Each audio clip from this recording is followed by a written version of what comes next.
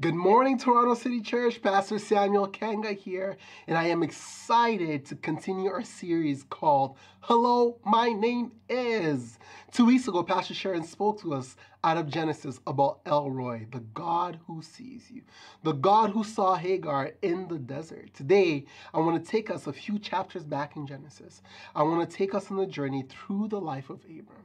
We're going to start in Genesis chapter 12. But before we do, here's a little context of the story. So Terah, the guy that we're talking about, his name is Terah, like I said. That's Abram's father. He took his son Abram and his grandson Lot, whose father's name was Haran. So Lot's father was Haran. So that's going to be important in a moment. And Haran had just died. He also took his daughter-in-law Sarai, and they set out from Ur, where they were living, to go to a place called Canaan. But they ended up settling in a place called Haran. So the name of the son of Terah's son was Haran with 2 R's, and this place is called Haran with 1 R. But the same name, sounds the same, kind of looks the same, there's just a missing R. What's interesting is that Terah was on his way to Canaan, which later became the land God promised his descendants, but he settled and died in Haran, the town that had the same name as his deceased son. Is it possible that Terah was unable to move past the trauma of losing his son, Haran, and he ended up staying in a place that reminded him of the loss of his son as opposed to get into the promised land? Is that possible? Sometimes we don't get to where God intended us to get to because we're unable to get past our places of trauma. We haven't forgiven, pardon me. We haven't dealt with disappointment in our hearts.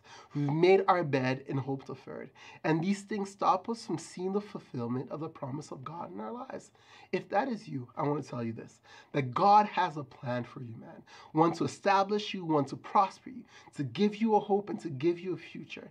And in return, he is asking you to let him into the place of your trauma, to trust him once again with your heart, with your pain and your disappointment.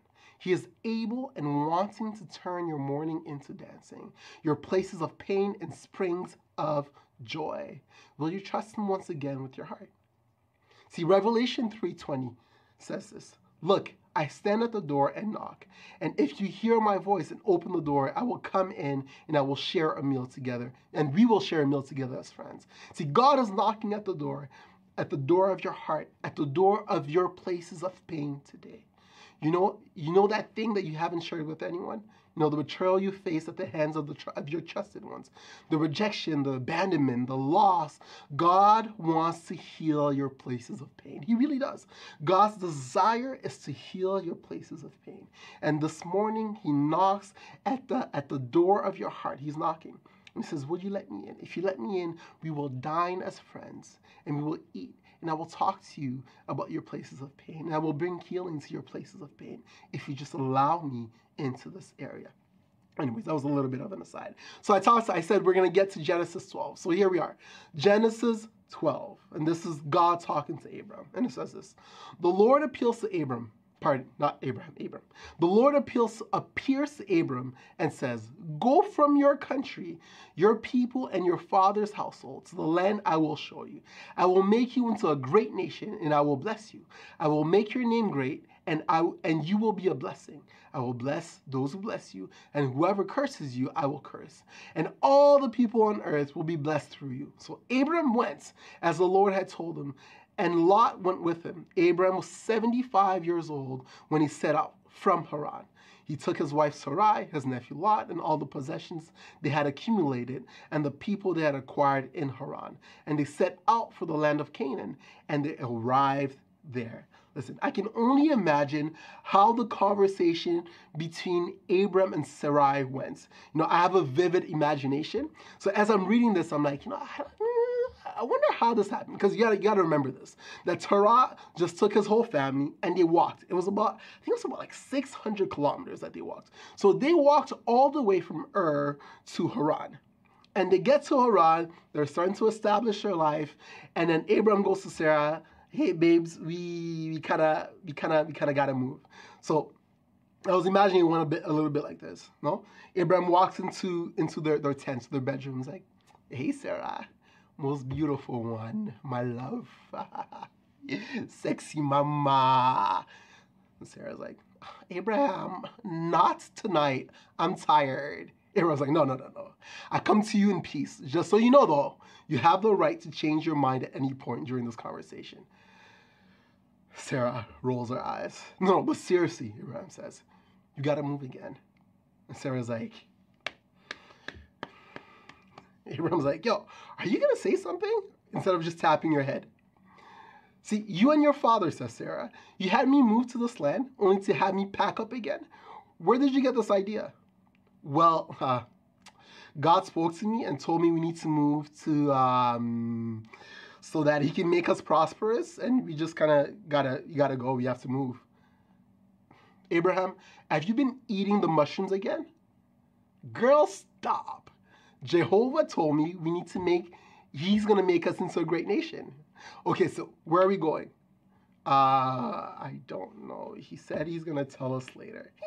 See, that conversation right there, this is how I kind of imagine in my head. This is called the Samuel Kenga translation. That conversation right there must have not inspired confidence in the heart of someone you're trying to lead. So Sarah in her heart was probably like, yo, where are we going? What's happening? You just moved me, and here we are. You're asking me to move again. I don't want to move.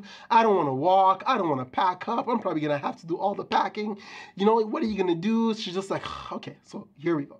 So they end up going, Abraham and Sarah end up packing. Abraham ends up traveling with his whole family to a place called Shechem. And the Lord appears to him and reminds him of the promise he had made him early on in many words. Hey, I'm going to bless you. I'm going to make you into a prosperous nation. You're going to be amazing, blah, blah, blah. Amazing. So Abraham builds an altar to God who appears to the God who appeared to him, which is God, Jehovah. And from this point on, a lot of things start happening. First and foremost, there are people living in the land that God promised him. Second, he's living there, and then all of a sudden, bam, the land dries up, and there's a famine in the land. And Abraham's like, what are we going to do? So he goes again in the tent to Sarai, and he's like, babe, I think we got to move again. I can only imagine how that convo went. So they get to Egypt, and this is like wild to me. Abraham tells Sarah to lie and says, yo, when we get to Egypt, please tell them you're my sister. Not only so that he would live, but so that he'd be treated well. They get to Egypt, the officials of Pharaoh see Sarah, and they're like, yo, snap, she's fine. So they tell Pharaoh about her, and he brings her into her court to be his wife. Anyways. Pharaoh treats Abram well, and he gets rich. Pause. Time out. I'm like, that's really, really messed up, man. Abraham gave up his wife for his own safety and his financial gain. Nowhere in his line of reasoning did he think, yo, what's best for Sarai? I can only imagine how betrayed, rejected, abandoned Sarai must have felt. She had no guarantee that Pharaoh was going to treat her well. What if he was abusive? What if he raped her? What if he beat her? She was left to the mercy of the self-centered idea of her husband. How do you recover from that? Bro, So this man, my guy, he gave his wife to another man for money and safety. Today we would call that human trafficking. That could not have been good for their marriage, man. Anyways, God gets angry with Pharaoh because he's sleeping with Sarai, Abraham's wife, and he causes all these diseases to plague his house. So Pharaoh kicks Abraham and Sarai out of Egypt and lets them keep all their wealth. Abraham leaves Egypt and goes to a place called Negev. I think that's how it's spelled. That's how it's pronounced, pardon me. And his wife and Lot, he takes his wife and Lot with him. And the Bible says that he becomes super, super wealthy in livestock, silver and gold, to the point where the land couldn't support him anymore. So drama pops off between Lot's herdsman and Abram's herdsman. So Abraham says, I don't want any trouble. I don't want any beef. You know, you and I are cool. You're my nephew. I love you. I changed your diaper. Probably did. I don't know. I think probably did. We've been through things. I've taught you how to, your father died. I kind of stepped in as a father figure. I taught you how to hunt. I'm here. I'm like, I don't want any beef with you. You're wealthy. I'm wealthy. So let's go our separate ways. So I can only imagine how much the feeling of loss that Abraham must have felt. Like I said, this is his nephew. He's been with him all his life. They've experienced hard times together. We talked about famine. We talked about all these different things. They've experienced good times together. They're both wealthy now. They probably cried together. They laughed together. You know, when you've been with someone that long, you build strong bonds. So they go their separate ways. Lot ends up in a place called Sodom and Gomorrah. War pops off, war happens, and Lot ends up being taken as a prisoner of war. And someone who has escaped from like the prison where they were comes and tells Abraham. Now imagine how scared and anxious Abraham must have felt. This is his nephew, the closest thing that he has to a son. So he goes on a mission. He probably takes a few, I won't say a few men, but a few of his friends, a few of his, servant is like, okay, we're gonna go and rescue Lot. So they go and they rescue Lot. Lot is happy.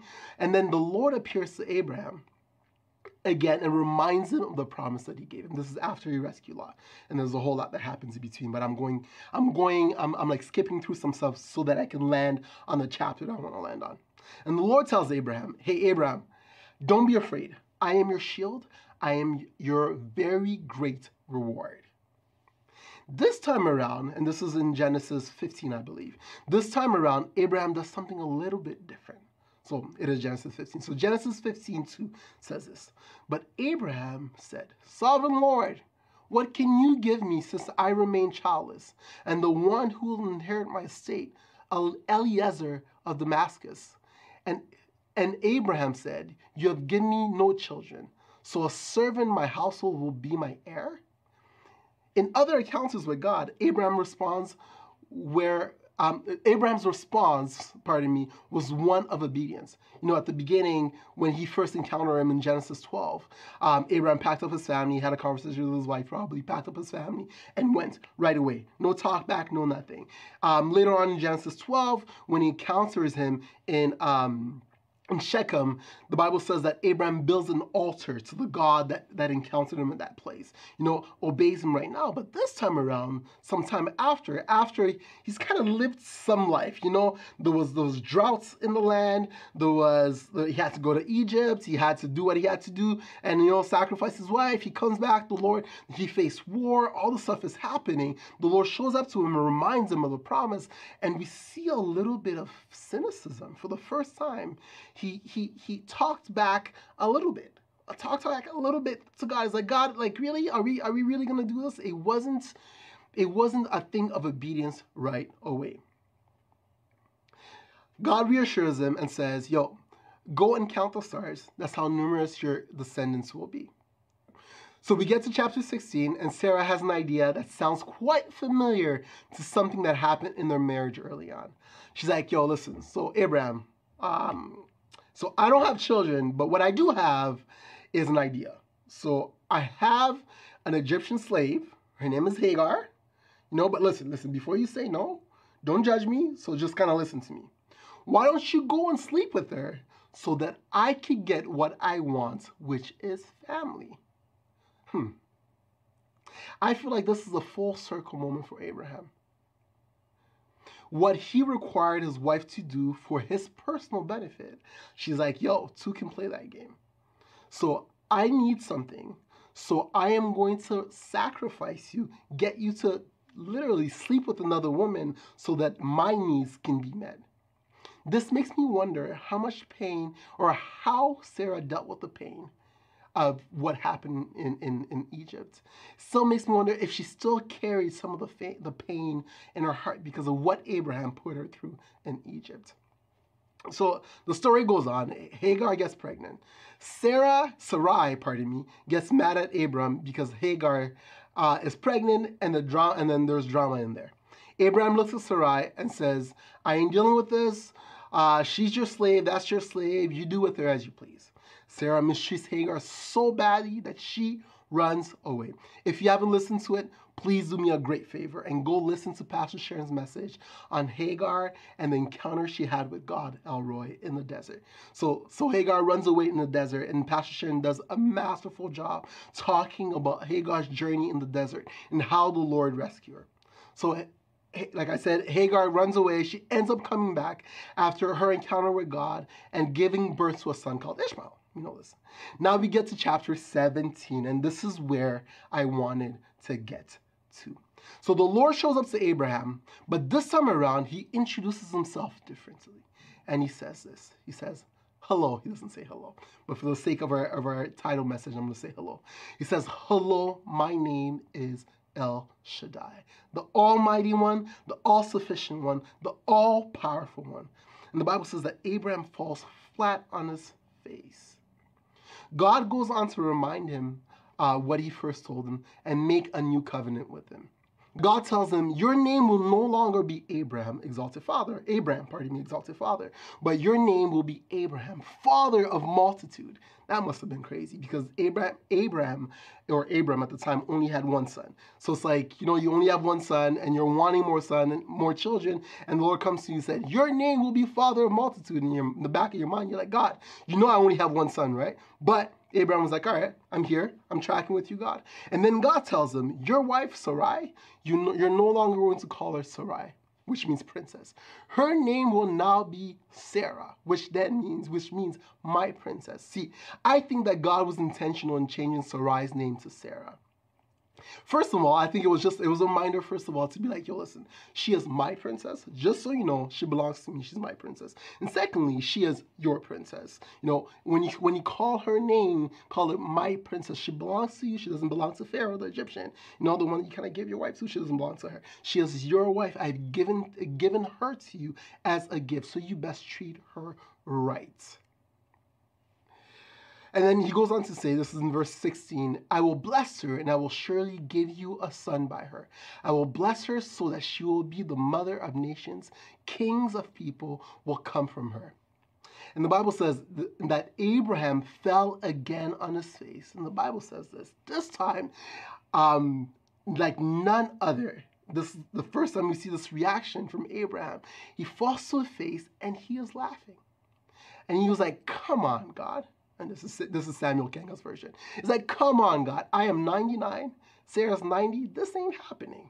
This is not happening. How am I going to have a son when I'm 99? But surely, how is she going to have a son when she's 90? Don't she, you made the body. You know what biology is like. She cannot, I cannot. I don't even have the strength to have a son.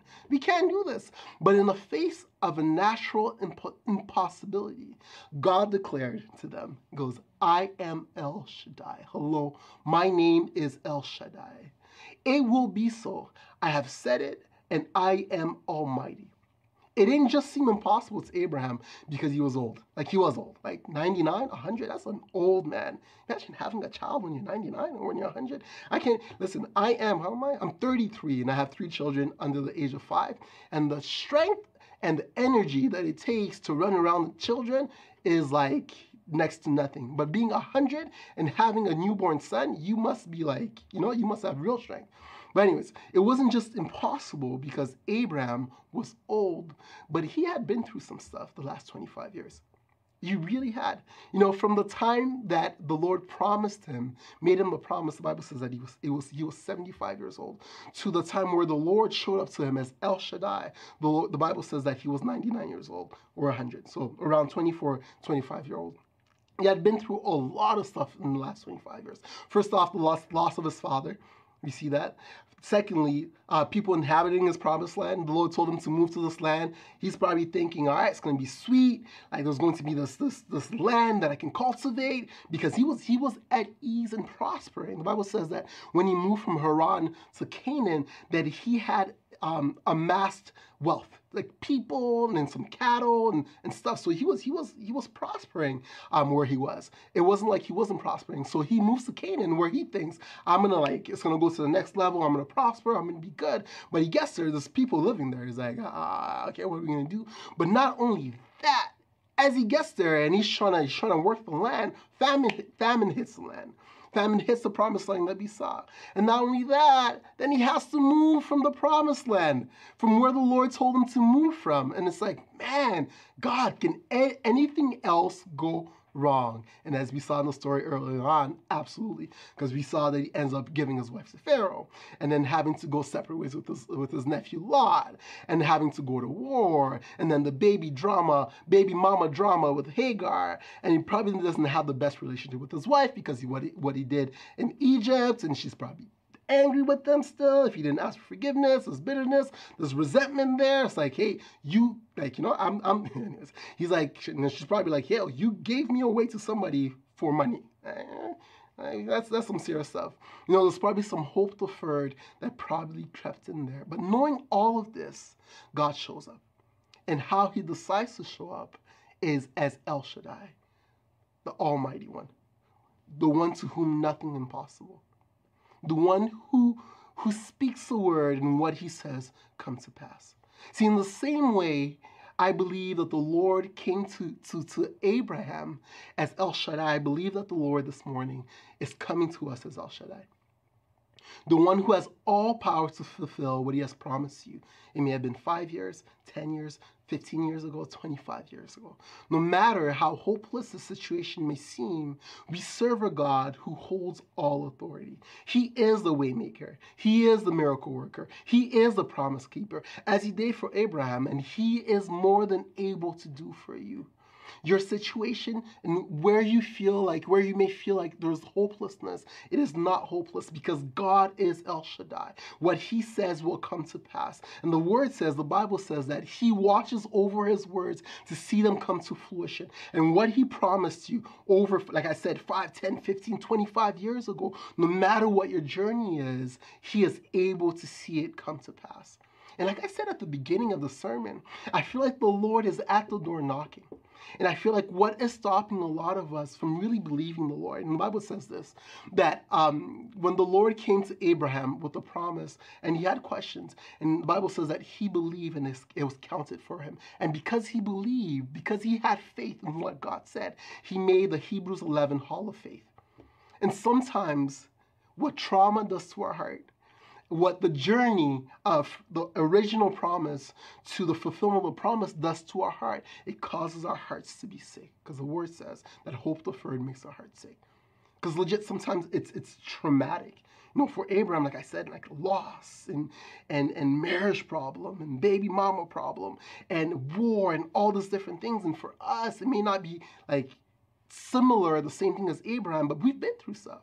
From when God called you, from when God promised you, from when God first showed up to you and he told you, hey, I'm gonna make you a great person. I will do this for you. I will give you children. I will give you a spouse. I'm gonna heal your body. I will prosper you financially. And we believed. We were like Abraham at the beginning, where we packed up our lives, we packed up our family. We're like, yes, God, I'm gonna move to where you tell me to go. And we get to the place, and all of a sudden, it doesn't look like we want it to look like. And all of a sudden, there may be people inhabiting our promised land. And all of a sudden, we may feel like there's a drought in our promised land. All of a sudden, it's not what we thought it was.